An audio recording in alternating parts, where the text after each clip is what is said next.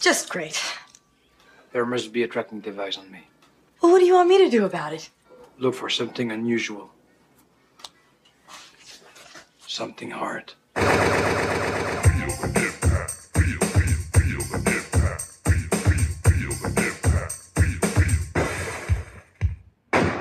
Welcome to Double Impact, the podcast where we double back on the movies that impacted us growing up as 90s kids and decide whether they hold up today or are best left in the past. I'm Tristan. And I'm Greg. There's helicopters buzzing above Tristan. Yeah, right? Above me specifically. Yes. So if we are interrupted, they've cottoned on to our program. Yeah. We aren't technically in lockdown here in Australia. No. So, Greg, we're in the room together, 1.5 meters at least apart. But this could be the last time we're in the same room. For some time. Because we're about to go into lockdown, I think. How's everyone coping out there? You guys doing all right? I'm getting a bit loopy. Yeah, Yeah. Leapier. Like we're not in lockdown, but I've only really gone out to walk around the park, do a couple of laps. It's like a prison yard type deal. I went for a couple of runs earlier in the week. Yeah. I'm getting a little bit crazy. Yeah, exactly. Everyone relax. Anyway, that's probably enough Corona talk. Everyone's probably sick of this. Yeah, we'll edit this out, right? Yeah, maybe. So we're back in a JCVD week. Yeah. Yeah. Yay. Man, this is exciting. It's been a while. Well, it's been the usual amount of time, I suppose. Longer than we thought. I think we thought we had a week off. We had a week off, which added to it. But the momentum of the whole JCVD thing, the whole JCVD thing, when we thought this episode was coming really soon after, and it feels like it's been a long time. Yeah. But on that, it's JCVD week. Should we give a Campaign 2000 update? Yes. Yes.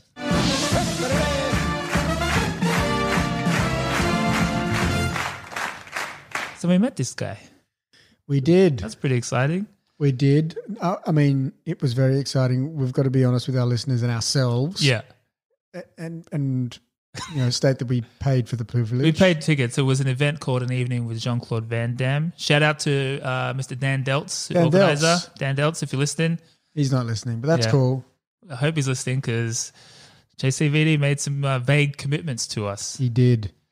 Some very vague yet heartfelt commitments. Hey, I would say that was my overall takeaway from this event was he's a nice dude. So as part of the ticket price, it included a photo with Jean-Claude Van Damme. The premise of the show is he comes and it's an evening, as Tristan said, it's an evening with JCVD. He sat down with Australian commentating legend Michael Chevalier. The Voice. The Big Shaboosh. If you're listening. Big Kaboosh. Hey, we want to get him on the show. We need to work on that. Yeah. I feel like that would be a treat. So he sat down and talked about his life, etc. At the Wesley Centre in Sydney CBD. Before the show, if you had the VIP tickets. Yeah, not the VVIP, but just the regular VIP. Yeah, there was a VVIP option where you could hang out with him. Yeah. We stooged on that. Yeah. That was $1,200. That's a bit much. Yeah. Yeah, that was a bit much. But we got the photo op, so we lined up. Yeah. Oh, I was just going to give a quick shout out to Movieverse who put us in touch. So actually, so circle back. Campaign 2000 has been running for a while. Movieverse, friend of the show, great Instagram if you're not following them. He connected us with Dan Deltz, also on Instagram, who is the guy that organizes these tours for JCVD. So we've been speaking with him in the lead up to the show. And then, once we got to the front of the photo line, he's there and he's like, hey, JC, these guys have a podcast all about you, which is not strictly true, but it's a lot about him. And he was really genuinely oh, that's great. Let's take another photo. Yeah. And we have some great photos. Oh, we got to share that, don't we? We got the cheesiest frame that is delightful. I'm doing the haka. We'll share that. But ultimately, this is what went down. So this is, I guess, is the crux of the Campaign 2000 update. Mm-hmm. He was. We were quite. I don't know. Starstruck. We were a bit starstruck, to be honest. So we were very conscious of not being assholes and being like, "Hey, can you come on our show?" Yeah. So and we didn't we were bordering on Corona territory. So this was already Corona Town. It was Corona Town. So we weren't shaking hands and stuff. Yeah. I didn't want to grab him and give him a big bear hug. And Yeah, exactly. invade his personal space. Exactly. So it was all there was a bit of, not tension, but it was just a bit Frigidness. like, yeah, exactly. But he, off his own back, we didn't bring it up. He said, hey, I'll see you guys later, okay? He goes, I'll see you guys later. Like as in, Yeah, like you'll be at the after thing, right? yeah. Type vibe. Spoiler That's- alert, that that's didn't what- happen. But Yeah, spoiler, that did not happen. it did not happen because for a second it sounds like it's getting really exciting. Yeah, but it did not the happen. exciting part that did happen was as we were walking away, he called us off back. the stage from after our photo in Well, yeah, he called us back and said, hey guys, I have a podcast too Los Angeles. in Los Angeles. But Dan will connect us, okay? And Dan, and he Dan does. touched his 2 index fingers together, Yeah. which is a Honestly, this is the one part of the night I remember crystal clear because I was like, it was such an exciting I think the other situation. people in the queue were like, he's talking to them. Yeah. There's 2 guys wearing blue jackets for some We reason. wore the blue jackets. The crowd was diverse, so I don't know It where we was an fit in there. eclectic group. Like in some ways we stood out and people must have thought we were weirdos, but on the weirdo index we did not really register relative to some others. Yeah, there was. I felt we were entering into a new territory. I thought we were walking into a crowd that would be like very similar to our listeners. It was not. There was there's some overlap, but there were definitely, it was diverse, which is good. It's interesting. But just to close that point out, it may happen. So that was a vague commitment Yes. from Jean-Claude Van Damme. It was a vague commitment from a man known for his vague commitments. But it's. I mean, it it's a stuck good, to us, It's a step in and the right it direction. reaffirmed the beauty of the man that is JCVD. Because the interview that followed was delightful. it was delightful. And he had time for every single person in that photo line. He was bouncing Yeah. around. He was like, hey, great to meet you. Like, he was great. What a good guy. he is a people person. He is a people person. And he has a beautiful soul. Yeah, he was a really sweet guy. And it was great because I wasn't sure. I mean, we've been, up until this point, we've been doing early JCVD and you see the early interviews and he's a sweet little angel. But then you don't know, I don't know, Hollywood years could later, have ripped, but he's ripped his still soul that out. sweet little angel. Friend of the show, JCVD. A couple of highlights for me, that some of the things they talked about, because the things we've talked about on this show, which there was some ambiguity around, which was nice to get some closure on. Yes. Predator. He talked about Predator. Uh-huh. And he talked about why he wasn't the Predator after initially being cast as the Predator. Apparently the suit was fucking horrible and he was very worried about injury and he was going to leave. And then Carl Weathers gave him advice saying, don't leave, just get Joel Silver to fire you, which I don't see what the benefit of that would be. Maybe unemployment check or something. I don't know. I think there's some sort of benefit of And that. so he dialed it up and became more of a diva. Yeah. He asked for air conditioning in the suit or something. Yeah. And then he eventually got fired, which is good. And just to re-emphasize that, he got career advice from the great Carl Weathers. yeah. Because I obviously they're both in the would have been on set together. I just didn't join the dots that wouldn't. I wish they did a movie together. Well, yes, and also I wonder if he didn't burn that bridge with Joel Silver, what else could have happened? Oh. Joel Silver, Lethal Good point. Weapon, like what else? Everything. Die Hard. He could have been a villain in Die Hard. The Matrix. He could have been Neo or Morpheus. Maybe. Welcome to the real world. He does like. I mean, he has a Morpheus type eyewear that he still rocks. That's true. So maybe true. you could say that Morpheus is based on him. Yeah, it's true. Oh, the other thing he talked about, which I didn't really know much about, maybe you did, was just the meeting Chuck Norris in the early days. Chuck Norris gave him his job as the bouncer at some club in LA. Yeah, that was all pretty good to hear. Yeah. Joe Jackson. Do you know Joe Jackson? Karate Man? Yeah. Yeah, kicking pants. Kicking jeans. Is that okay? Because he said he was talking about how Chuck got him to spar Joe Jackson and he knocked him down with his roundhouse kick or something. Yeah. I think Joe Jackson might have been one of the guys that was famous for wearing kicking jeans. They had these types of jeans. I always thought that's because I had hypothesized that maybe that's why JCVD wears his pants so damn high for kicking. It is. Yeah. I think you're right. Yeah. I'm And kicking basing jeans that like off mum logic. jeans? They're kind of like mum Kicking jeans? jeans. Now I did hear exactly what these were, but it was something in the crutch. Like they had I think, and I could be getting this wrong. And if you're a friend of the show that knows better, please please correct me, but I think they had a crutch that wasn't denim. Like elastic or something. Yeah, like just stretchy- some, or just stretchy even, crutch. just a cotton or whatever. So just so you could kick So you could do them and still kicking. wear because jeans were fitted in the 70s, as you probably could imagine, Yeah. with a flare. Yeah. So you couldn't really pull off a good kick. I think Chuck Norris famously got in a fight with some bouncers once. Oh, God, I should have looked this story up. I didn't know we were going to go on a kicking jeans tangent. And he threw a high kick and stacked it because he wasn't wearing the kicking jeans. Of course. You need them kicking jeans.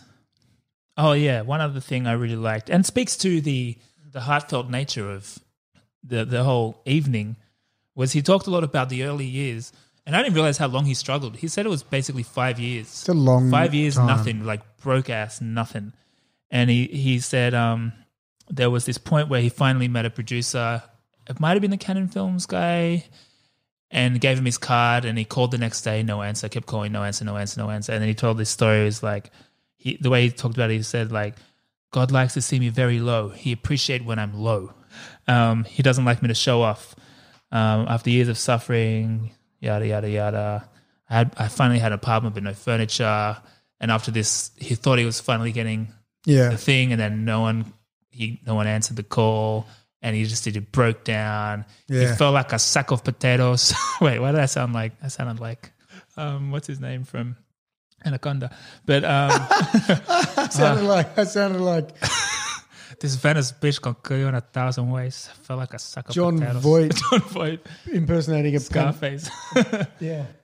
But then I don't know, something happened and he went to Canon. I can't tell if he went then into the Canon offices just off his own back and waited until he got a meeting, because he waited there for hours, got a meeting with Golan, and this is when that famous line happened. Yep. And, he's in Canon pictures. This is like serious shit. And Dolph Lundgren's on the wall, Stallone's on the wall, and he's like, yeah. Michael Dudikoff's on the wall. Dudikoff's on the wall. Well, yeah, and this is Dudikoff. this is the thing. He goes into his sales pitch for Golan, who was the head of Canon Films at the time, and said, I came to this country with nothing, with $12. He's like, and then he goes, it was more like five grand. Yeah. But Yeah. That was great. And then I took off my shirt. I have muscles. I can kick. And then I took 2 chairs and I did the splits. And then Golan said, my friend, there are many people like you in the gym in California. Chuck Norris, he's a star. Michael Dudikoff, he's a star. You will never be a star. Go wrong. Go home and get a real job. Yeah. So fucking heartbreaking again. And he's begging, pleading. He's like, I can't go back and tell my father that I failed, this kind of shit. It was pretty hard. I mean, he's obviously traumatizing the story. Who knows if it went down exactly like this. But then he was like, do you have anything? And he's like, Karen, bring in Bloodsport.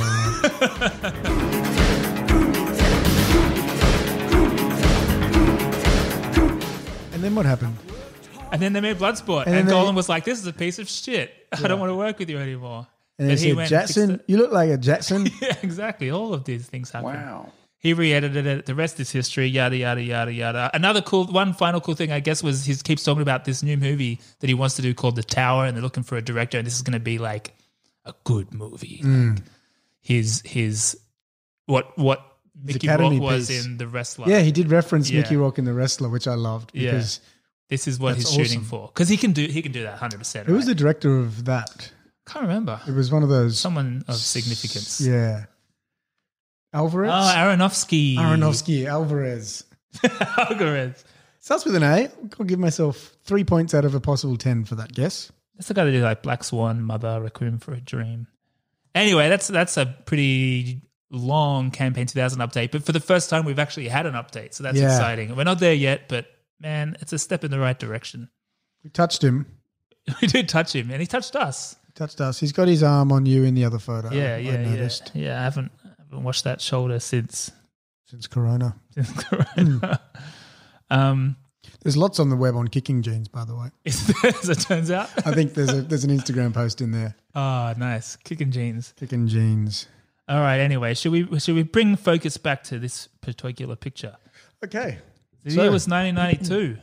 92. Now, I endeavour to source a point of reference for us to reflect on ideally that is thematically relevant to what we're covering. Yeah, to bring us in the zone, bring us in the era, bring us in the headspace. So I'm not doing that. No, today. okay. Yeah. Of course, there was the Barcelona Olympics. Oh, yeah.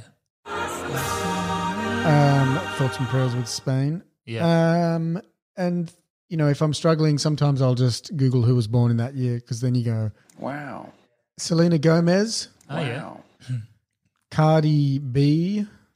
Wow. Interesting. I think of her as older for some reason. But anyway, yeah. Miley Cyrus, Wow. Right. Demi Lovato. Wow. I know of her. I'm not Yeah. clear on what she does. No. I think she's a singer. Yeah. And she might have dated mixed martial arts superstar Luke Rockhold Really? for a period. I think she's a lesbian. Well, Luke Rockhold could influence that. Yeah, okay. He's a bit of a dreamboat. Ah. He's a MMA superstar / Ralph Lauren model. Oh, right. That's not a lot of people in that Venn diagram. No. No, he's hot property. That's all. Okay. I'm sorry, dear listeners and friends of the show. It was, I just didn't have it today. That's okay. I think the JCVD episode's always a slightly different flavor anyway.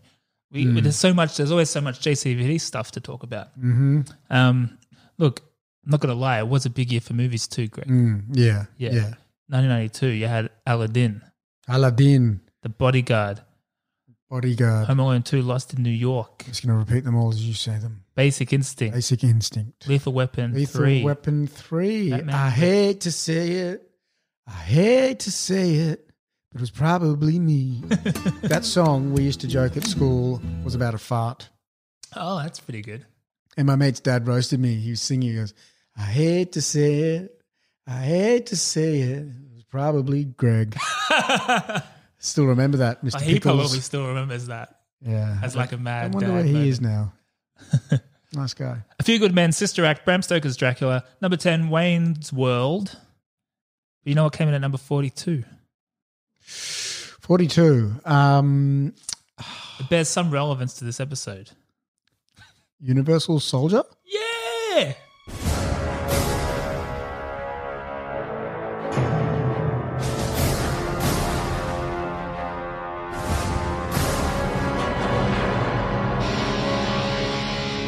Came out July 1992. Budget of $23 million, gross of $80 million. It was a success, but it's interesting that you can be number 42 and be... Well, I guess it's relative to budget. Yeah, okay, fair enough. So it did pretty well. From a critical point of view, it only scored 29% on Rotten Tomatoes. Surprising. Fools. Surprising.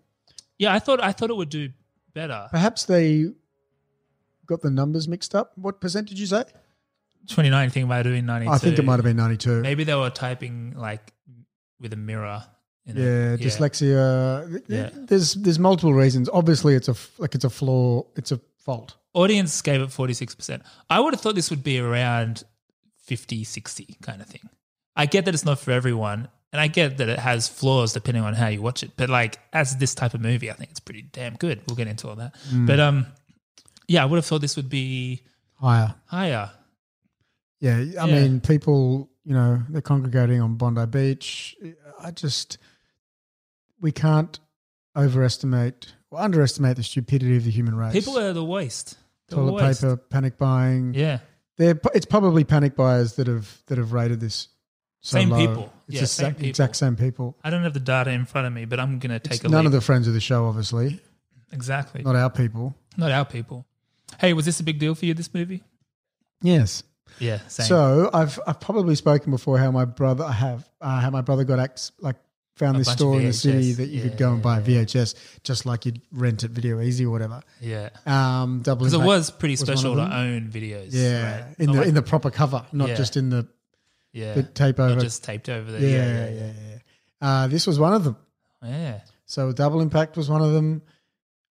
Universal Soldier was one of them. Wow. Okay. And Ricochet, starring Denzel Washington. Oh, I think I've seen that. We need to cover it at some Yeah, point. okay. For that reason, I had John Lithgow. Oh, Rhonda. Honda. That's from It's from Ricochet. that? Oh, there you go. Now I Yeah. have to see it. Yeah. Yeah, we do. Rhonda's a prostitute. Where was I? So that lived. So this film lived in my house. Yeah. It would have been later 90s by then, maybe call it 96, 97. And I watched it a lot. Yeah. A lot. Interestingly, I obviously watched this at Jono's house. There's no way my mother would let me watch this. I think it was probably the first of its type of this type of movie that I watched. Yeah, right. Because it was like you're a little bit older. I probably watched it relatively close to when it came out. Oh, okay, right. Oh, I mean, well, relatively. Yeah. Because I think most of these early JCVD movies I would have caught up much later. You're still, how old are you at? 8? 7? Exactly. And so I think I saw this quite young because I was pretty, it stuck with me, man. Like I was terrified of Dolph. This is the first thing I ever saw Dolph in. Yeah. And I thought he was terrifying. The violence, it's very brutal. Yeah. And the rewatch. Syringe scene where I watched that this morning where he kills the scientist guy. Yeah. I was like, oh, that's quite... It's very brutal. It was unsettling this morning after a heavy Negroni session last night. That's what I found, not to skip out of the rewatch, but I was expecting it not to be as brutal, but it was. I thought just as a kid I thought it was brutal, but it was. But I'm wondering also, if maybe Jono had the same access to the same video store. Maybe. Or like his uncle or something, because his uncle would often like get in on this stuff. Because all of these movies, all these ones you just listed almost, well, not all, you only listed 3, but 2 out of 3 of them I would have watched at Jono's house, and Bloodsport, all those movies definitely were there.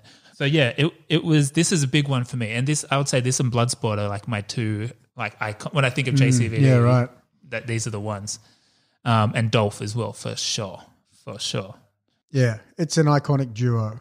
It is. If you think, I mean, it's akin to having De Niro and Pacino. Yeah, this is the heat of its era. It is in many ways. The Irishman, perhaps, of its era.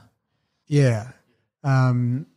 It's, I guess, Alison is Joe Pesci. Yeah, she must be.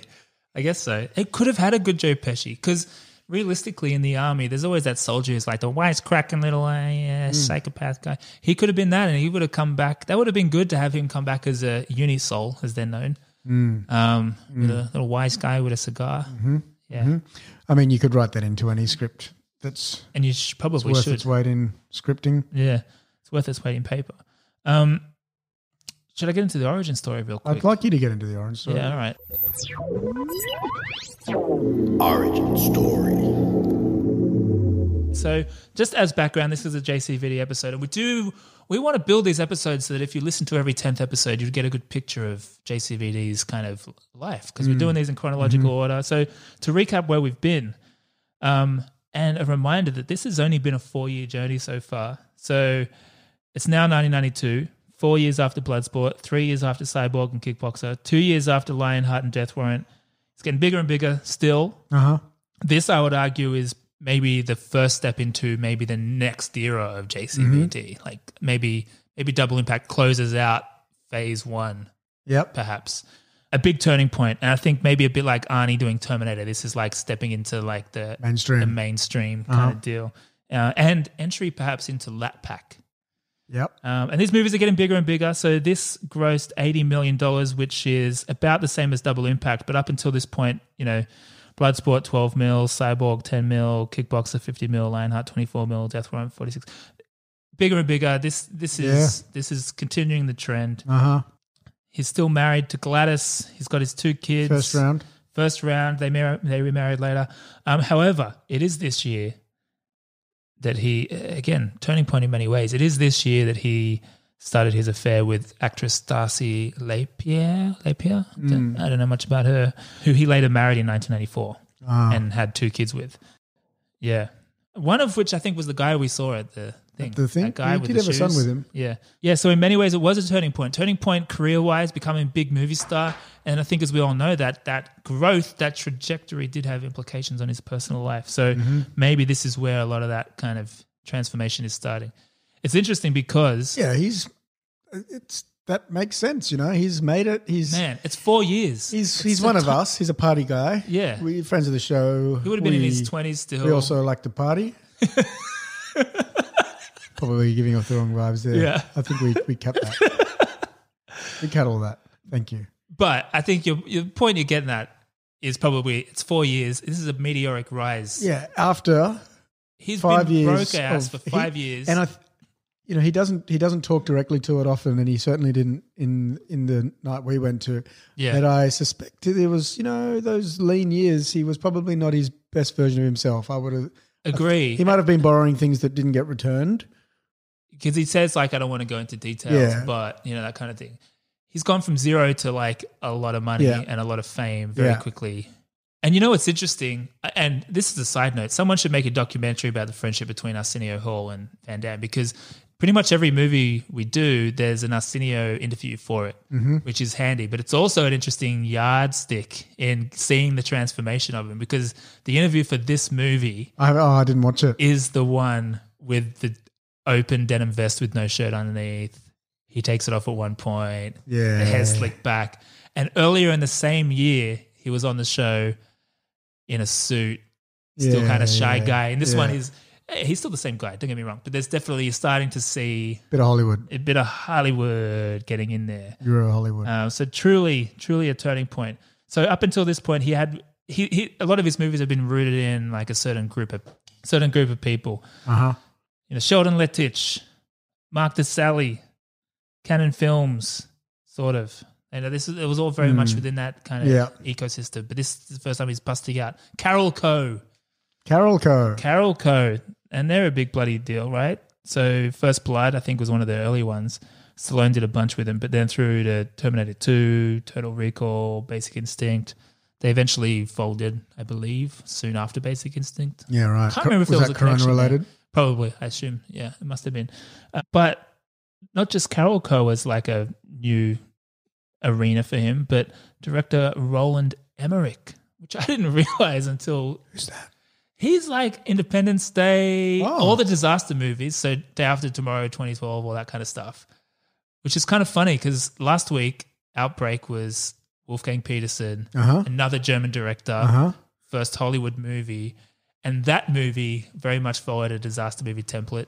And this is the disaster movie guy, although this movie's not really that, but it's interesting. It is. Time is a flat circle. Wow. Wow. So this was his first wow. Hollywood movie, and he was brought over What's by... your dream? He was making movies in Germany, his native Germany, Ah. which were apparently very American in style, which the Germans didn't like so much, but the Americans did. And he was brought over by Carol Coe to make a Stallone movie for a $65 million budget, big fucking deal, replacing Ridley Scott. Ridley Scott had dropped out. And so this is like big stuff. I know Ridley. Yeah, and I thought Familiar maybe with this his work. I thought maybe this was Cliffhanger. Titty hanger. Oh, save that. I thought this movie that he was coming to do was Cliffhanger. That's the only thing I could figure out maybe it would be. But actually, it turns out I think it was some movie that never happened called Isobar, which was some sci-fi piece of junk and produced by Joel Silver. Demolition Man. Yeah, but it wasn't. Yeah, because it was about some monster on a train or something. I don't know. Wonder if they had a toilet scenario there. Probably. That was produced by Joel Silver, and Ridley Scott had dropped out because he wasn't getting along with Joel Silver. And the same thing happened. Joel Silver seems like he may be hard to get on with. Yeah. I think you're on his side, or Yeah. there's extremes. Yeah. So Roland wasn't getting along either. He's like, this movie's pretty shit. This movie's going to cost more than it says, and it's going to be a piece of shit. This is what he said to Carol Coe. And the guy there, I forget his name, Mario or something, Mario Casa, said, I like the cut of your jib. How about another movie? I've got this smaller project called Universal Soldier. Working title. Smaller picture, budget of $20 million. And they had already had a director attached, Mr. Andrew Davis, not our friend, but but a director named Copy-paste. named Andrew Davis. He made Under Siege and The Fugitive, so he's a friend of the show. But he was like, I can't make this movie for $20 million. I'm out. And so Mario was saying to Roland, if you can make this for 20 mil, like, you're in, do this. And he's like, all right. Because all the stars are already attached because it was already about to be made and the director dropped out. And he's like, oh, okay, so who's Jean-Claude Van Damme? He didn't know him. And so him and his writing partner went and watched the movies, and his writing partner said, you can't make this movie. You can't work with these people. And this is genius. This is great. So Because they're too talented. Yeah, I assume so. I think, from their point of view, they're referring to the perhaps wooden acting of some of the stars at this point in their careers. But anyway, they came up with this great idea to make it work, to make their limited acting capability work. His main rewrite was, I'll kill them in the first scene, and then they come back. When they come back, Oh, no. they're essentially robots. Oh, David. Is that what? Yeah. So they're essentially robots. He talked about it in an interview. He said, I rented all of his videos and went, oh. And my co-writer, Dean Devlin, said, you cannot work with these people.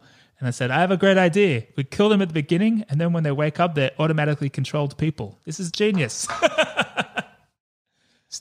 That's pretty good. It's pretty amazing. That's pretty good. But I obviously resent him referring to. I tell you what, he's not as bad as fucking David S. Goya. I remember he was the writer of Death Warrant, went on to write Batman, and is a big fucking deal now, and he talks about JCVD like a little ingrate. He was a uni student and got a big break, and JCDD JC said to him, so JC is what his friends seem to be calling him. So that's what we're just going to run with that. Yeah. JC apparently said, one day you're going to make a movie you're going to be too big for me. Yeah, too good for me. Too good for me. And he said that like a joke. He's in what an idiot. Yeah. Yeah, that's a nice thing to say. He's more famous than you at that point. Yes, and still is. Who are you? Can you do the splits between two moving Volvo trucks? That's a fucking good point. Hey, speaking of Volvo trucks, there's a lot of trucks in the trailer. How's that for a segue? I like it. Let's play the trailer. It was a top secret government project. Pack them in ice. All of them. Designed to create the perfect soldier. No man would ever again have to die in the service of his country. Cryogenically preserved. Okay, guys. Memory clearance. Genetically enhanced. How's the picture? Pretty ugly. Very funny. Very funny. Programmed to obey. They're at the tower. Okay, here we go. Who are these guys? 30 hostages held inside the power station at the base of the structure. I said shut up! So we're inside. Begin phase 2. This marks the third successful mission for the Universal Soldier. But there was something they didn't count on. He's not responding. GR-44, do you read me? At the end of the mission, he became completely unresponsive. Inside the machine is a man. Do you really think the Pentagon would allow the regeneration of dead soldiers? Stop the girl. Shoot if you have to. And all it takes Veronica Roberts, TNA. is one memory You didn't do anything! to awaken him. Let's go, hit it! Traitor. Universal Soldier. What the hell did they do to you? Don't know. But I'm going to find out. One can't be controlled. Buckle up. The other cannot be stopped. This mission has been canceled. I'm giving the orders from now on. I'm gonna teach them all. Are we having fun yet? The ultimate weapons of the future have declared war on each other. Jean-Claude Van Damme, Dolph Lundgren. Universal Soldier. Stop. That is an order.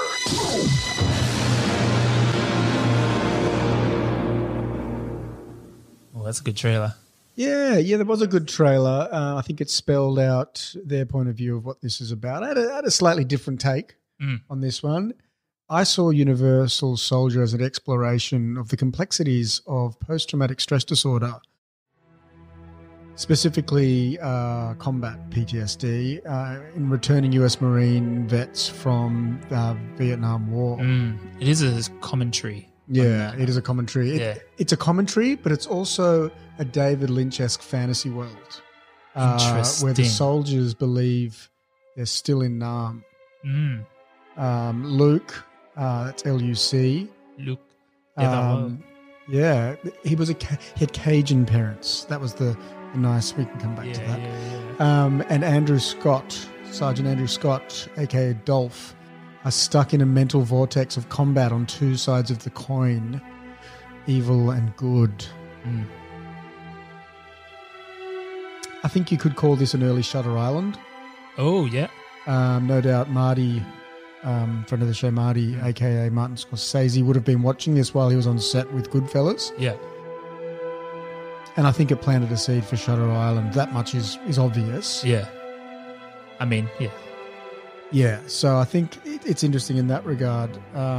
So the film follows the lives back in the US. None of it makes a lot of sense, but that's fine because we're treated to some high-quality action. Yeah. There's a tasteful peppering of action and martial arts and trucks. A lot of trucks. I had forgotten. I think at certain points it almost dabbles into, speaking of movies that this may have inspired, Mad Max Fury Road. Oh, yep. Basically that whole thing's a car chase through the desert. This is very similar in a lot of ways. Yeah, very similar. Few films have dabbled here. Did you ever see Dead Presidents? That was quite a solid treatment of same topic. They basically get back from Vietnam and they got no money and they're all addicted to heroin and whatnot. Oh, right. That's heavy. Yeah. Maybe I was thinking of the Dead Presidents in Point Break. Yeah. A lot of rumblings for Point Break out there. Oh, yeah, we got to do that soon. A lot of rumblings. We just don't want to run out of Swayze. I get that we got to do it. Yeah. Swaz. So, yeah, that's where this film took me. That's interesting. And can I also just add one little bit to your synopsis there? Not from me, actually, from Jean-Claude Van Damme. It's quite interesting, some of the phrasing he chooses in his articulation of the plot here. Big action film, big guys, lots of muscles, comedy, and maybe a love story. It's also a love story. It's also a love story. Thank you, JC.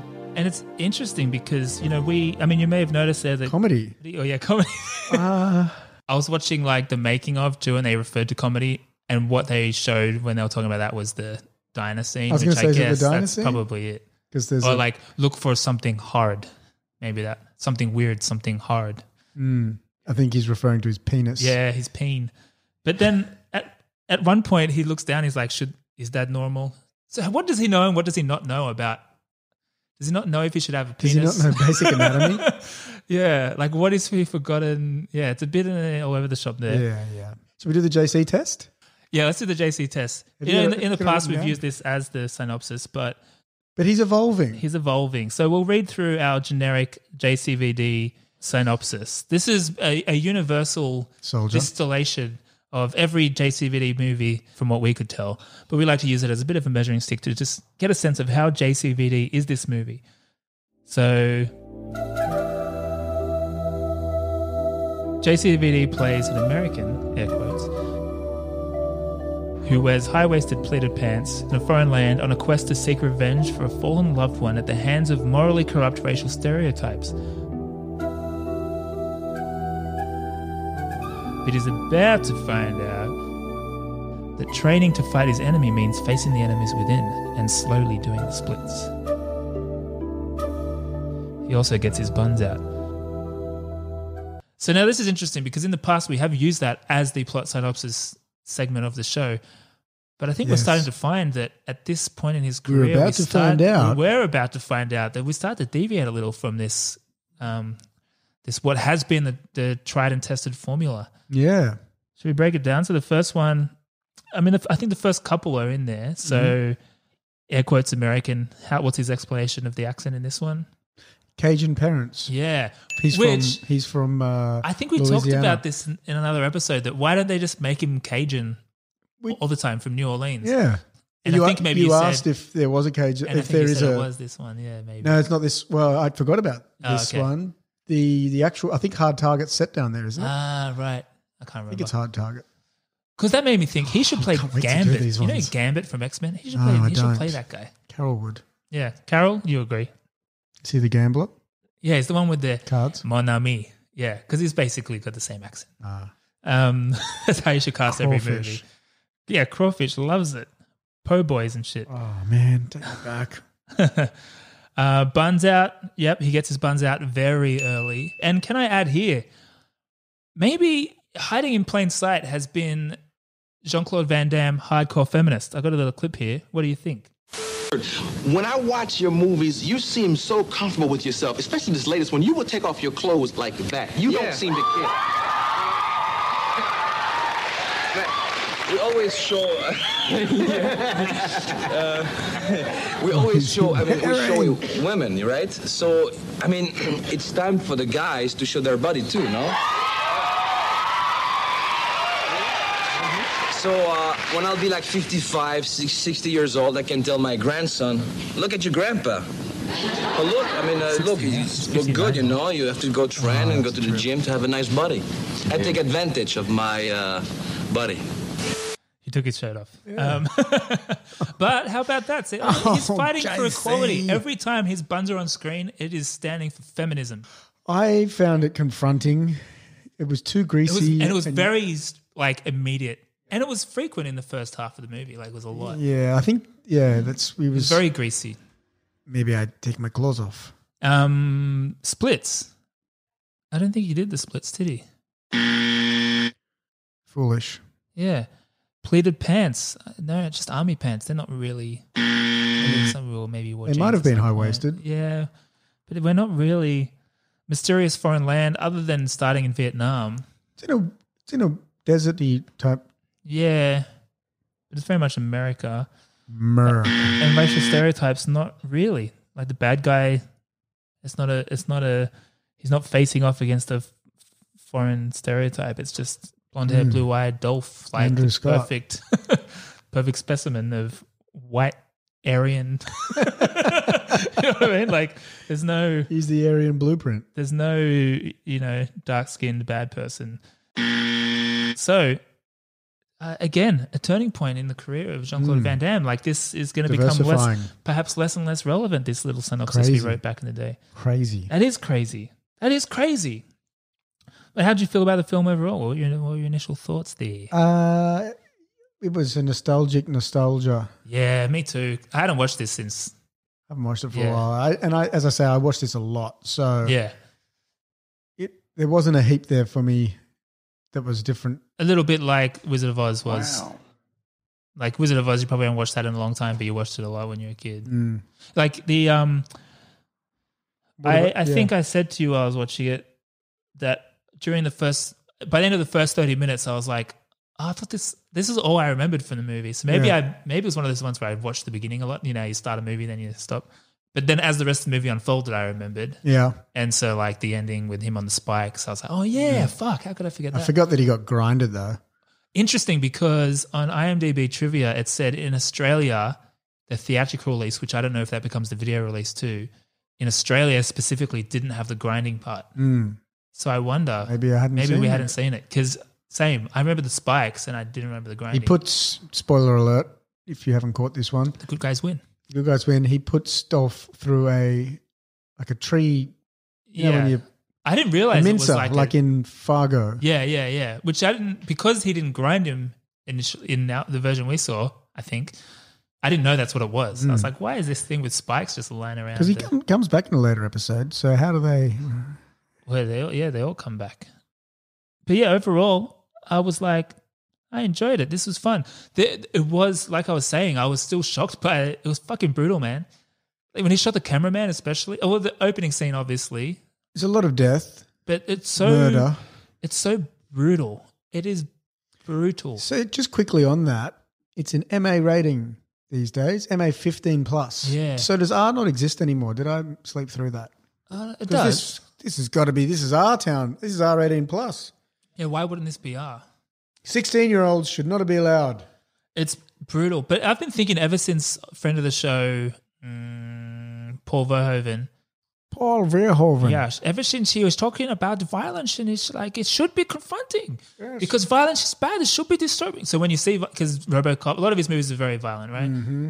And ever since he said that, it made me think about it a lot. You watch movies like Infinity War and Avengers Endgame. So many deaths, but they're treated in such a way where they're like not violent. Mm-hmm. And so that actually is probably worse. That's probably more, has a negative impact on society than actually showing the brutality of murder. Fuck you, Marvel. Because it is brutal and you should be wincing at someone dying. That should be horrible. and it is in this. So I You think should that could be- be a good thing. I that's an interesting take. Yeah. It's got merit. I agree that you should be wincing when someone gets a syringe shoved through their face from the back that Oh, pops out actually, his cheek. imagine if this was directed by Verhoeven. That would be pretty good. It would be a bit crisper, wouldn't it? Yeah. Yeah. Again, this is where he thrives. Like we said in Demolition Man, that would have been good for him too. Yeah, that's actually a really good call. He would have been. He would have the man. elevated some of the commentary. Like he probably would have made it actually what you were saying Yeah. it's about. Oh, interestingly, the fashion. So the chick in it, Ali Walker, I thought she was great, first of all. Yeah, me too. She may be at least low-key MVP, perhaps. Well, that's the thing. I was like, low-key MVP, and I'm like, well, she's kind of not low-key. She's exactly. front and center. Where did she go? Exactly. She's really This is the good. thing. I was like, she's great. She reminds me of like, I don't know, Catherine Keener. Is that her name? That chick, she's like in John Malkovich. She's like, cause that's similar, like, she's almost like, it's like Vince Vaughn energy. Like the banter is like, and we're watching She's it. real. Yeah. And Ara was watching it and she was like, oh, the fashion in this is awesome. Like it's what everything she was wearing in her hairstyle is like now. Is that? Yeah.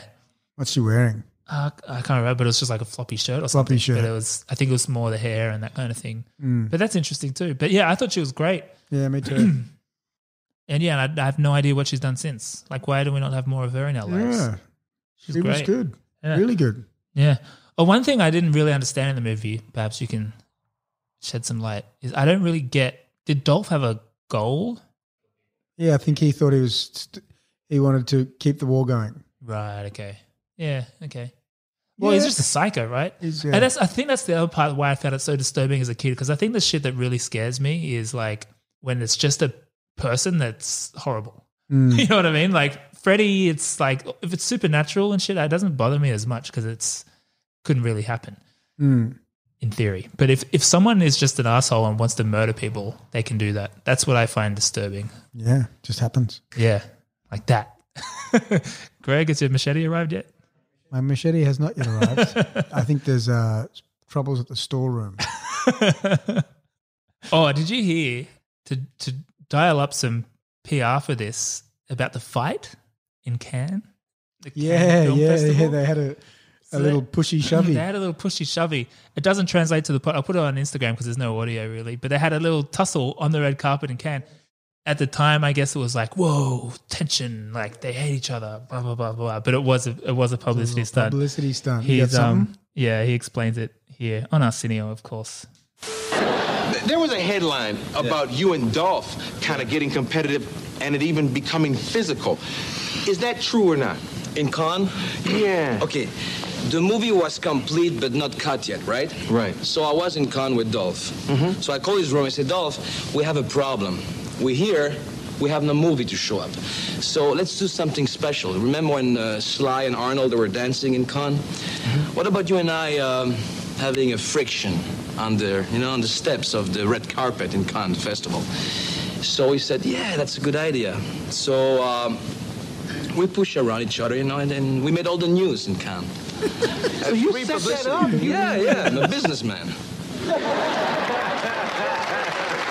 Now, you said that before, maybe not on the show, but we were talking once, and you said being a movie star is like being a politician. There are things you have to do. You know, you have so much competition in the business. You have to know about stories and publicity, promotion, casting, music. It's such a big industry. You know about it. So I'm trying to do my best to promote movies. And I think I'm doing well. Yeah. So there's a bit more of an air of arrogance at this point. Yeah. Look, it happens to the But best fair of us. enough. Yeah, man. I'd probably turn into such a dick. Yeah. I think about that with Justin Bieber all the time. Imagine if you became famous at that age. I was already an asshole with no money at 18. Yeah. Question for you. Genetically augmented soldiers from Nam is such a hot topic right now. Where do you stand on all this?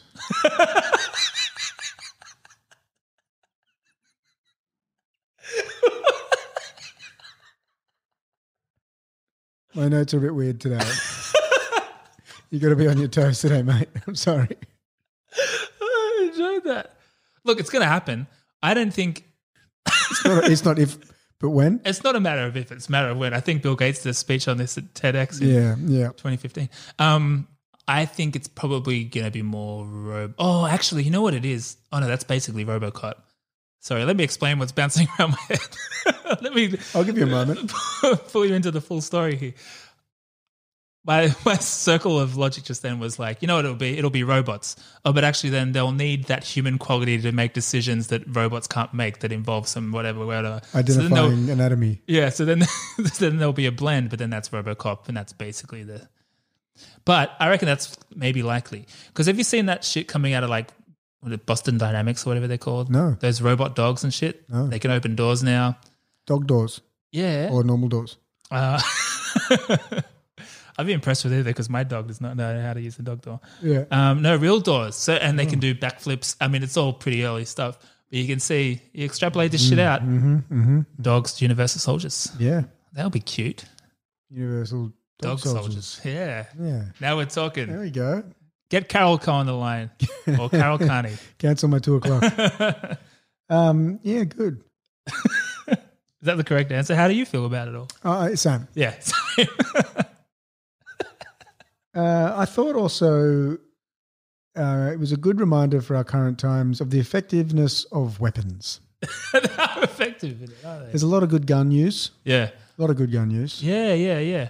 The shooting in the eye thing was pretty hardcore. Yeah. It was interesting how it just sort of that one was he had killed him. That was stuck with me too. That one. Also, arguably more dramatic than a gun, good use of grenades. Oh yeah, he's very precise with his grenades. He can throw a grenade. That man. Yeah. Sergeant Andrew Scott. That's a good point. So maybe he was the quarterback. Yeah, he had a good arm. So one idea, I do have a few soft repitches for this. I won't get into that yet, but one little one was like, what's the prequel? So maybe that could be part of it. What makes them tick? Dolph football star. Oh, yeah. So, chasing the glory, peaked at high school, joins the army. The only problem with that, if I yes and no, I mean, he obviously didn't peak at high school. He's such a specimen. He's still on the ascension. Yeah. He's on a permanent I agree. climb. That was probably all I had on grenades. Grenade use. Tick. Grenade use is strong, Yeah, good use of grenades. We should put that in our verdict. Yeah, that's a good point. I think grenades. Use of firearms and weaponry. Yeah. Bonus points for grenades. So traditional weaponry is like 1 point or whatever. Grenades like 10 points. Molotov cocktail like 20 points. I love a homemade weapon. Yeah. Or just homemade cocktail. weapon. Yeah, that's good. Or use of everyday items as weaponry. Yeah. Oh, and if they're being strangled and they have to reach for it. Oh, yeah. And it takes a while. That's a multiplier. Yeah, it's a multiplier. Do you know what? I like a fridge door being used. So when a good kitchen fight. Oh, kitchen fights. If they fling the freezer open and smack them in the face. Which I don't think would hurt that much. It'd give you a shock. Yeah. It'd give you a second. It's no fire hydrant. No. No fire What's a hydrant. fire? It's no, Wait, what? no fire extinguisher is what I meant to No, say. you're right. It's not going to bludgeon. Like that is like, but often they'll treat them the same. It'll just be a little doing. Yeah. Yeah. Yeah, that's ridiculous. Yeah. That's ridiculous. It's ridiculous. So is that it? No, well, actually, I touched on that. Should I get into a few little repitchy territories? Hell yeah. So these aren't really... Don't. This isn't like, all right, here's my repitch for the movie. These are more little potentially spin-offs, tweaks. If it was made today, like a Joey to Friends or a maybe. Frasier to Cheers is probably more Yeah, exactly. territory. I want Lucky Luke. It's a sitcom starring Luke Devereaux. Yeah. Adjusting to normal life. I work in an office now? What? Who do I kill? Oh. I just want to go home. I just want to go home. All right, so one was the prequel. So the prequel could be a good idea. Yeah. So like the last scene of that could be the first scene of this movie. You know what I mean? How did they get there? Like it could be a war movie or it could just be following football star Dolph Lundgren. Yeah, I'm into it. I also thought reorder it. So I get now why they... Start it at the end? Yeah, kind of. Because I get why they did it. We obviously talked about Roland Emmerich saying he did it this way so that it would explain their lack of acting ability, their robotic acting, which makes sense. But Madness. I would argue that it would be more compelling as a viewer to be just as caught in the confusion as Luke Devereaux is and not really understand what the fuck's going on. So you like he's a, you just meet him as a Universal Soldier. You don't know that he's had a life prior. You don't know that Dolph's the bad guy yet, but shit starts getting weird and there's maybe a few clues and you're like, wait, I lived before, I was in the war. Wait, he was there, he's a crazy guy. He murders people, that makes sense, he's a bit weird. Like all this stuff is kind of building and building and building. I think that could be quite cool. What would it be called? Universal Soldier. Nice. You like it? Yeah, no, it's good. So the way you could treat this in a couple of different ways. So I guess that is maybe the overarching pitch, but within that, it made me think of Eternal Sunshine of the Spotless Mind. Oh, I've never seen that. Oh, you haven't? Oh, No. then I'm not going to say it because it kind of spoils it. Oh, okay. But let's just say it. that when Okay, so we got this guy, we'll call him Jim. it plays with a similar premise of to what extent are you your memories, and to what extent, like if I removed your memories, would maybe the same thing still happen? So put it this way: what if every sequel? Because there are a bunch of sequels. What if every sequel was hitting the reset button on these soldiers and you see whether or not is Dolph always going to be evil? Is that just is it an inherent thing or is there more to it than that? Yeah. That could be interesting. The other thing I was thinking is, or you could just make this movie over and over again. Kind of. And maybe, can I yes they and? kind of did. Yeah. True. Give the actors no script. See where they take it. Oh, like a Larry David style. Yeah. Yeah. Improv dialogue. It's pure improv. Universal improv. Universal improv. I like that. An improvised action movie I could get behind. Oh, but the other thing, have you seen Memento? Yes. Could be more like that too. So piecing it together. With tattoos. And the opening scene that we know in this movie could be the final scene where it's like, oh, that's why he was a psycho and he killed all those people in the war. Conclusion. That makes sense. So that could be Finn. interesting. Would you say Finn at I'd the put end? Finn at the end in black and white with old-timey music. Finn. Yeah, like a silent movie. So people know it's the So they know it's the end, especially the French people. Yeah. They need to know. Yeah. They need closure. Closure. Yeah, Le Closure, I believe. How many of the sequels have you seen, speaking of? There's a lot. I had endeavoured to watch one this week. Yeah. But this week, like most people, it was a bit crazy. Was hectic. I watched half of one and it's a pain in the ass because I rented it. Which one was it? Day of Reckoning. Which one's like in the... That's the most recent one. Oh, because they're back, right? So, should I talk you through the sequencing of things here? There's actually a lot of sequels. So first there were 2 TV movies, which when I first read TV movies, I was like, oh, whatever. But these were significant TV movies because the first one, so Universal Soldier 2, Brothers in Arms, had Gary Busey in it. Amazing. It scored 0% on Rotten Tomatoes for critic score and 9%. What was Gary doing in it? I don't know. I couldn't track that one down. I was trying to find like some clips. Couldn't find it. One I did find a clip for though, but hold that thought. Of Gary Busey? No, of Mr. Burt Reynolds, who starred in Universal Soldier 3 Unfinished Business. Wow. Yeah, Burt Reynolds is in Universal Soldier 3 Unfinished Business, a TV movie. 20% critic score, 28% audience score. I think we probably need to get a sense of the trailer just to... I would love to. Yeah. General Clancy, I need a favor. What's that, sir? I need you to die. Don't worry. It's only temporary. Somewhere in a renegade military outpost, Gerald Briscoe is bringing dead soldiers back to life. Latest in biological warfare. To create the perfect army. I give you the Universal Soldier. To execute a crime. Right on schedule, sir. I know. That could paralyze the U.S. government. We got it, sir. We are in the playoffs. Now, the only one who can stop him. The hell are you? I'm just the bus boy. Is the most sophisticated soldier. We have a breach of security. They ever created. This existence continues to compromise our operation. You get the idea.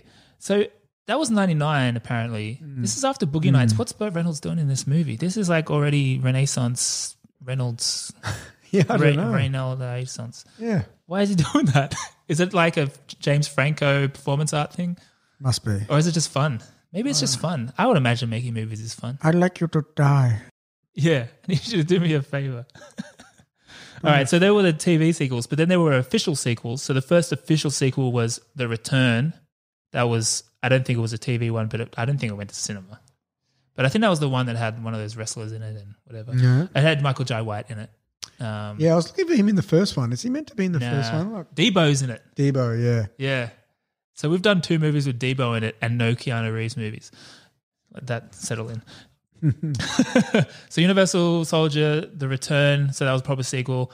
That scored very low too, 5%, critics score 24%, audience score. But then they kind of did that thing there that's a big trend now, which is they ignore the other sequels and make a new sequel that's supposed to be a sequel to the, like the original. new Terminator 1 ignores the last 3 Terminators. Yeah. It's just, They did a similar thing. they reset their memories. So Regeneration was the new one, the one that reset. And then there was another one following that, Day of Reckoning. I think Regeneration was maybe 2011, Day of Reckoning maybe, or 2009 and then 2012 or something. They were all like relatively recent. And apparently, so the one we watched, Regeneration and Day of Reckoning, are like the trilogy, I suppose. And my goal this week was to watch the trilogy. You can't find Regeneration anywhere. Yeah, right. Even poor quality YouTube, doesn't exist. So I found Day of Reckoning though, and I was watching it, and it is a interesting departure, man. So Devereaux is the bad guy. Yeah. And I'm not sure if there's a plot. I didn't finish it, so I'm not sure if there's a plot twist at the end that explains why. I'm not sure if the movie in between explains how he got there. Yeah. But he basically is the lead of like a Unisol cult who are like standing up for, like a bit like Magneto in X-Men, but not good analogy. But not like, how he's kind of good. He's just, you want to make an omelet, break a few eggs. He's like evil. And and it's brutal. I said this one it's fucking brutal. Now, this did critically better. So technically the highest rated from a critic's point of view of any Universal Soldier movie, 56%. Audience score, 34%. Ooh, and it's good interesting. numbers. The director of this one and the one prior was John Hyams, who was son of Peter Hyams, who directed Sudden Death and Time Cop. Oh. And it's a family affair. So and even more interesting is this movie is like, you should watch this movie. It is so weird. Like, you've seen the movie Drive, right? I have seen the movie Drive. Did you see Only God Forgives? The second one? Yeah. That's the one in Bangkok? Yeah. Yes. This is so much like that. So this is like if Universal Soldier, fucking weird. Yeah, and it's really brutal too, right? Yeah. And it's weird beyond my comprehension. You watch this movie, it's like from that director, Nicholas. Oh, is it the same guy? No, it seems like it. It seems like it.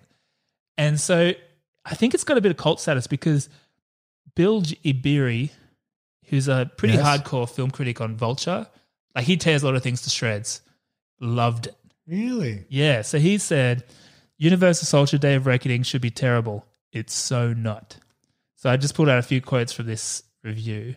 Not to put too fine a point on it, but if more action movies were like Universal Soldier Day of Reckoning, the world would probably be a better place. I think that's a positive. Yeah.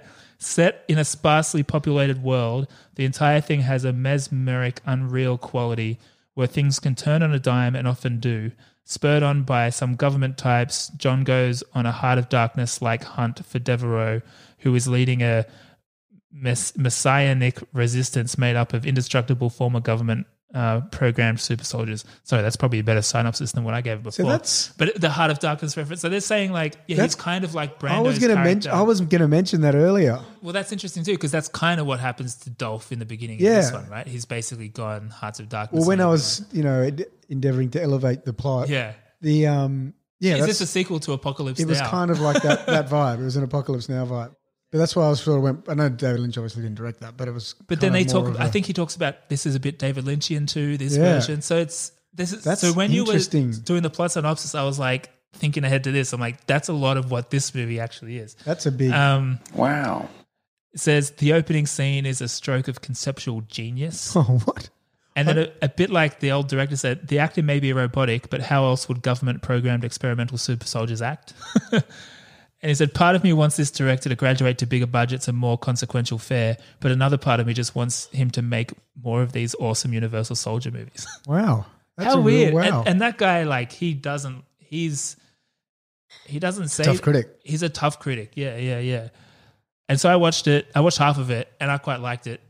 Well, I was drawn in. I don't know if I liked it yet. I think I need to watch all of it. But it is almost explicitly ripping off parts of Only God Forgives, which I won't explain why, but there's a scene where it's like, is this actually from that movie? Is it a singing police detective at karaoke by himself after killing It's a the brothel people? scene. But it's I only remember the karaoke scene. it is from that brutal. It is surreal. It is like another genre. I want to see the one in between too, because I wonder if it's more of a stepping stone and it makes more sense. But this is just like a complete it acknowledges the first, like it is a sequel, but it is like a complete departure. Yeah, right. It is odd. It is so odd, man. It's so weird. Oh, you got to watch it. I might watch it tonight, but it's highly stressful. It's fucking brutal. Yeah, That's why I couldn't finish it. Ara was like, "Turn it off. It's too much because the week was so hectic." Yeah. Oh yeah, how have we come this far and not talked about the ears? Yeah, That's insane. Why? That should have been the first thing we talked about. I remember when I watched this as a kid. I remember not having any context, so I thought that was particularly weird. But it's actually a thing. Ears specifically, or do soldiers keep human body parts? Yeah. So, oh wow, I did some reading, which is dangerous. Yeah, in a book. No, just kidding. On my phone. So there was an outfit called Tiger Force in Vietnam, and these guys were a highly decorated guerrilla outfit. They were sent in to basically out-guerrilla the guerrillas in Vietnam. So these guys were hectic. But they gained a lot of notoriety after investigations, post-war about war crimes. Yeah. And turns out that these guys were absolutely brutal. Killed like hundreds of civilians. Shit. So there was talk of them killing like a baby, like chopping a baby's head off and keeping the head as a trophy. The whole ears thing, the noses thing. Fuck. These guys were allegedly. I haven't gone into the full deep part of it because it was kind of heavy. What's the Oliver Stone one? That's very Platoon. much. Yeah, that's got that vibe. Does it? I can't remember. When they go to Platoon. that I haven't village seen it for and years. some of them are. Oh. Really? Yeah. Yeah, so all these guys, there was a big heroin thing for Vietnam. A lot of soldiers got addicted to heroin in Nam. Fuck. Which is covered in quite a few movies. As I mentioned, Dead Presidents, obviously American Gangster. Oh, yeah. Forgot about that. Which is the true story. Frank, what's his name? Devereaux. Frank Devereaux. He gets his – so they were exposed to heroin over there and then come back junkies and whatnot. But yeah, so these guys, Tiger Force, were an outfit. They were well known for bringing home a few souvenirs. And I think it's a good performance from him. I think Dolph is good as a villain. I think that's probably his strength. He should have just always been a villain. It's probably the biggest performance I've seen him do. Let's do a little context setting here. So he was pretty big at this point. They were probably about the same point, I would say. Yeah. So actually, rewind even further. If you haven't listened to our Showdown in Little Tokyo episode, or if you're living under a rock, Dolph lived in Australia where he was a security guard. Mm-hmm. Or he was studying. He's a genius. Yeah, he was studying at Macquarie Uni Science or Bachelor of Science. Something like that. And physics or something. he was working security. He ended up working security for what's her name? Grace Jones. Grace Jones. And they fell in love. And he traveled the world with her. They moved to New York, hanging out with Andy Warhol, became a model. Then starred with her but he was in A View to Kill with Grace Jones. He's in the background of one scene. But then, of course, Rocky IV, Masters of the Universe, Red Scorpion, The Punisher, which I haven't seen, but it keeps popping up as an interesting little cult hit. Mm-hmm. And then Showdown in Little Tokyo the year before this. So they're kind of like on the similar trajectory here. But he was such a good guy in that. I like that movie just fine, but I think he's definitely better as... He needs a bit of... Well, his iconic roles, he's a bad guy. Yeah, So, I mean, exactly. Drago, obviously. Yeah. And then in The Expendables, he was sort of a bad guy, and then they decided he wasn't anymore. And yeah, he's better. He's got that look. Like, he's got a good... He was fucking hardcore in this. But hey, I found a great clip of him promoting this movie. Ooh. And it's great for a few reasons. Yeah. Because A, it brings him back to Australia. But B, it's an interview with Norman Gunston. Oh, what? Do you remember Norman Gunston? Yeah, of course. So for the 30% and I guess the 12%, the Norman Gunston was a character played by a actor. Yep. What was his name? I forget. He was a bloody Aussie legend, basically. But this character, a bit like Borat style, would do these interviews in character. Yeah. And make people awkward and all kinds of shit. He's Dane Edmer, man. No. Wasn't Norman Gunston Dane Edmer? It's mother and son guy. Oh, of course. Yeah. Sorry, But you think it would be because it's of that Yeah, ilk. yeah. But he has this interview in 1992 promoting this movie in Australia, and it's got all kinds of great awkwardness in it. But I'll find the bit specifically about this movie.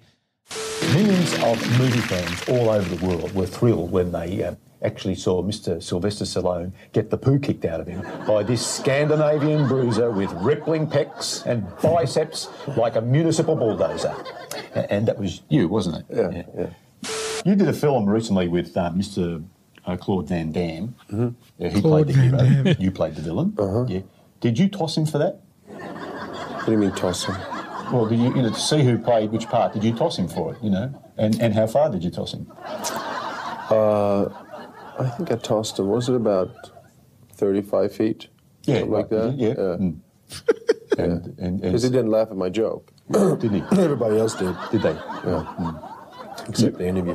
You tell me when you crack a joke, won't you? I will. I'll give you a little nod. If you don't mind, yeah. All right. That's not one now, is it?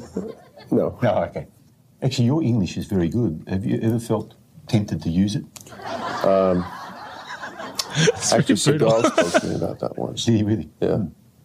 Wanted me to coach him. It's pretty.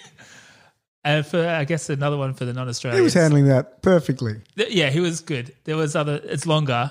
I think he does that. He makes that mistake a few times where he does try to be funny. Where I think in those situations you just have to be straight and let them be funny. Yeah, that's true. But so non-Australians at the toss thing, that's basically means like jerk off. So he's asking him, did you jerk off? Jean-Claude Van Damme was kind of the question. He's trying to trick him into answering. Yeah. He's like, yeah, I did. 30 feet or so.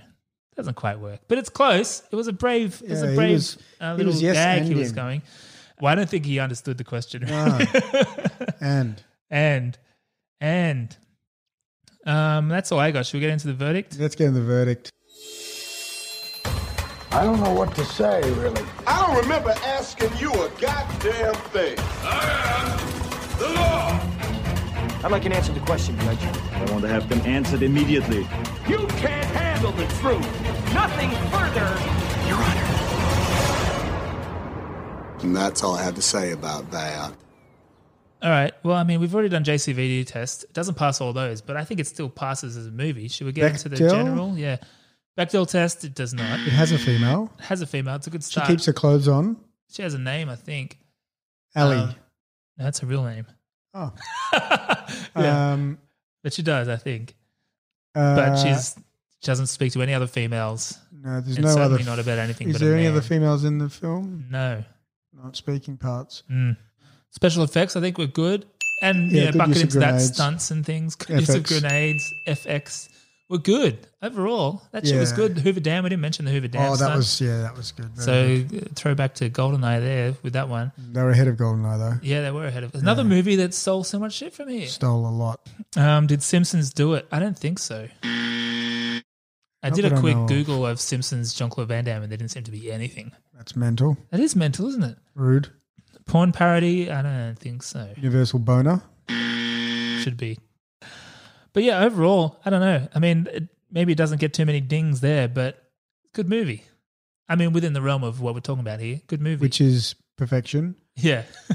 Yep, that's good. 90s action movies. This is a fucking great lap We're pack. heading into a This is staple lap pack. It is. We're heading into a new era here as And well. it's his debut. It's like, this is like his coming of age. What have we got next for JCVD? It's like Hard Target or something. No. The one with Arquette. Is that Hard Target? I think so. Yeah. Wrong. I Hard get to them all- Kill? I get all the No, names mixed up. Kill, Hard Target. I don't know. We're going to make that Jean-Claude Van Damme movie name generator thing. That'll be good. It would be good. Yeah. Hard Target, Sudden Target Kill. Sudden Target. You can mix them all up and they make... Sudden Target blood. Yeah. All right. Is that it? That's it. What are we doing next week? We don't know yet. We've got a few things. Probably... The Beetlejuice is in the mix. I think we should do it. It's on Netflix. I'm keen to here. watch it. Carol wasn't very keen to watch it. We haven't done any Tim Burton or Michael Keaton. It's time. I might just... Or Alec Baldwin. Or Billy Baldwin. Or Billy Baldwin. I hear MVP. Any MVP? I'm going to give it to Allison. I agree. Yeah. I put my hands up for some reason. I won't be touching them. Nah. Good for Because her. you're too far away. Yeah. I guess that's it. That was pretty light on the verdict section, but Sorry. we're really hungry. Yeah, I'm fading slightly. Yeah, and we kind of did the verdict within the. within the Yeah, we other thing. liked it. We liked it. It's a good movie. Go watch it. Yeah, You're at watch home. Everyone's at home. Watch it. Watch Day of Reckoning too. It's fucking weird. Hey, leave us a review. Find us on Instagram. We'd love to hear from you. All those usual things. And we'll see you Bye. next week. Bye. Bye.